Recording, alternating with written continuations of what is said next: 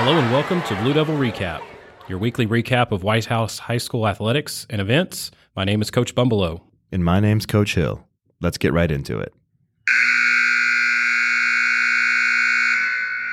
The football team had its season come to an end Friday night as they fell 14-10 on the road at East Nashville Magnet in the first round of the TSSAA state playoffs.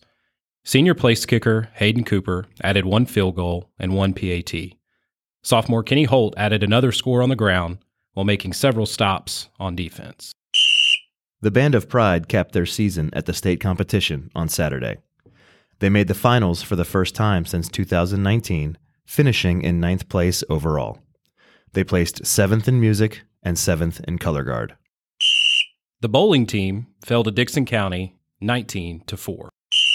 A portion of the wrestling team competed in the Viking Invitational Takedown Tournament at Northwest High School on Saturday. Junior William Michael, as well as sophomores Aaron Carpenter and Parker Hendrickson, all collected wins.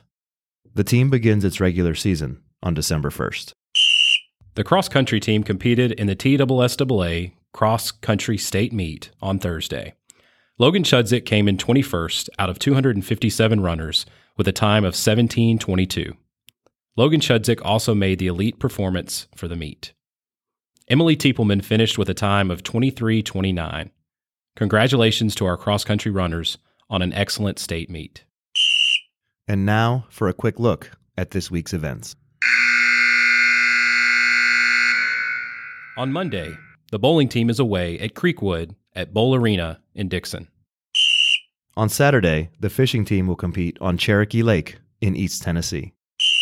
Thanks again for listening to this week's Blue Devil Recap. We'll be back next week.